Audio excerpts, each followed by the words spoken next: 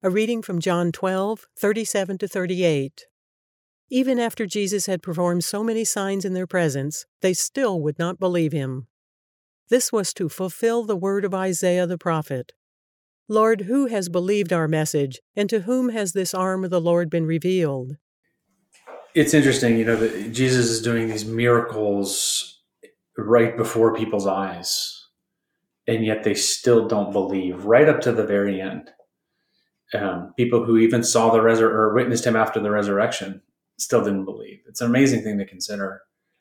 And there's a little clue from Paul from 2 Corinthians 4, where he says, even if our gospel is veiled, it's veiled to those who are perishing. In their case, the God of this world has blinded the minds of unbelievers to keep them from seeing the light of the gospel. That's 2 Corinthians 4:3-4. There's this veil. That's the illustration Paul uses. It's over some people's eyes. Who put that veil over their eyes? It says here, the God of this world. That's a biblical phrase that's referring really to the devil. It's a good reminder, actually, to someone like me or you, Eric, who are, we've made it our life goal to share the gospel with people. Some people are going to reject it, or in other words, some people can't see. They literally can't see it because that veil is still pulled down. So it's a good reminder because it means we don't have to take it personally if somebody rejects the message of the gospel. They're not saying, I don't like you, Eric, or I don't like your church, Nathan, or whatever. The veil is still down. And we can pray, Holy Spirit, will you please lift the veil? I'm just going to keep doing my part, which is to share the gospel over and over and over and over and over again. And Holy Spirit, will you lift the veil so that some people can behold Jesus? We talked about this the other day, but, when you don't go to seminary, your seminary is actually not 3 years, but like 30 years. And that's how long it takes. I mean, a good seminary can consolidate the information needed to be able to preach Jesus Christ into a fairly compact period of time. But when you don't have that background, then learning about Jesus is a much more grounded thing in one sense, but also a longer term effort.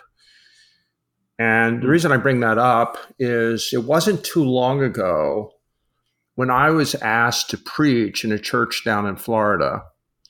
There were reasons for that. I think the preaching was on like Psalm 80. And I had no idea what I was meant to say. None. And I didn't get a lot of help either. And I don't even remember the nature of the struggle I had in order to sound halfway coherent and not actually preach to an empty room because everybody left halfway through. But it was sometime after that, and maybe quite recently, that I realized that preaching was really about one thing. And you said it the other day, Nathan. It's about Jesus Christ. If you're preaching anything other than Jesus Christ, you're not preaching. You might be lecturing, you might be teaching in a funny kind of way, but you're not preaching. It's preaching to a congregation of believers and fence sitters and all kinds of people in your congregation, and there may be only one person there that needs to hear the message, but that's who you're preaching to. The message is Jesus Christ. And I bring that up because I wanted to bring it up the other day that even at my stage in life, because I never was trained, I never understood that, because I went to churches, they preach anything but Jesus Christ. Oh, this is normal, I thought. Actually, it's very abnormal and very strange. Because church is about Jesus Christ and preaching him, preaching the Gospels, and making it known to the congregation, the people in the pews.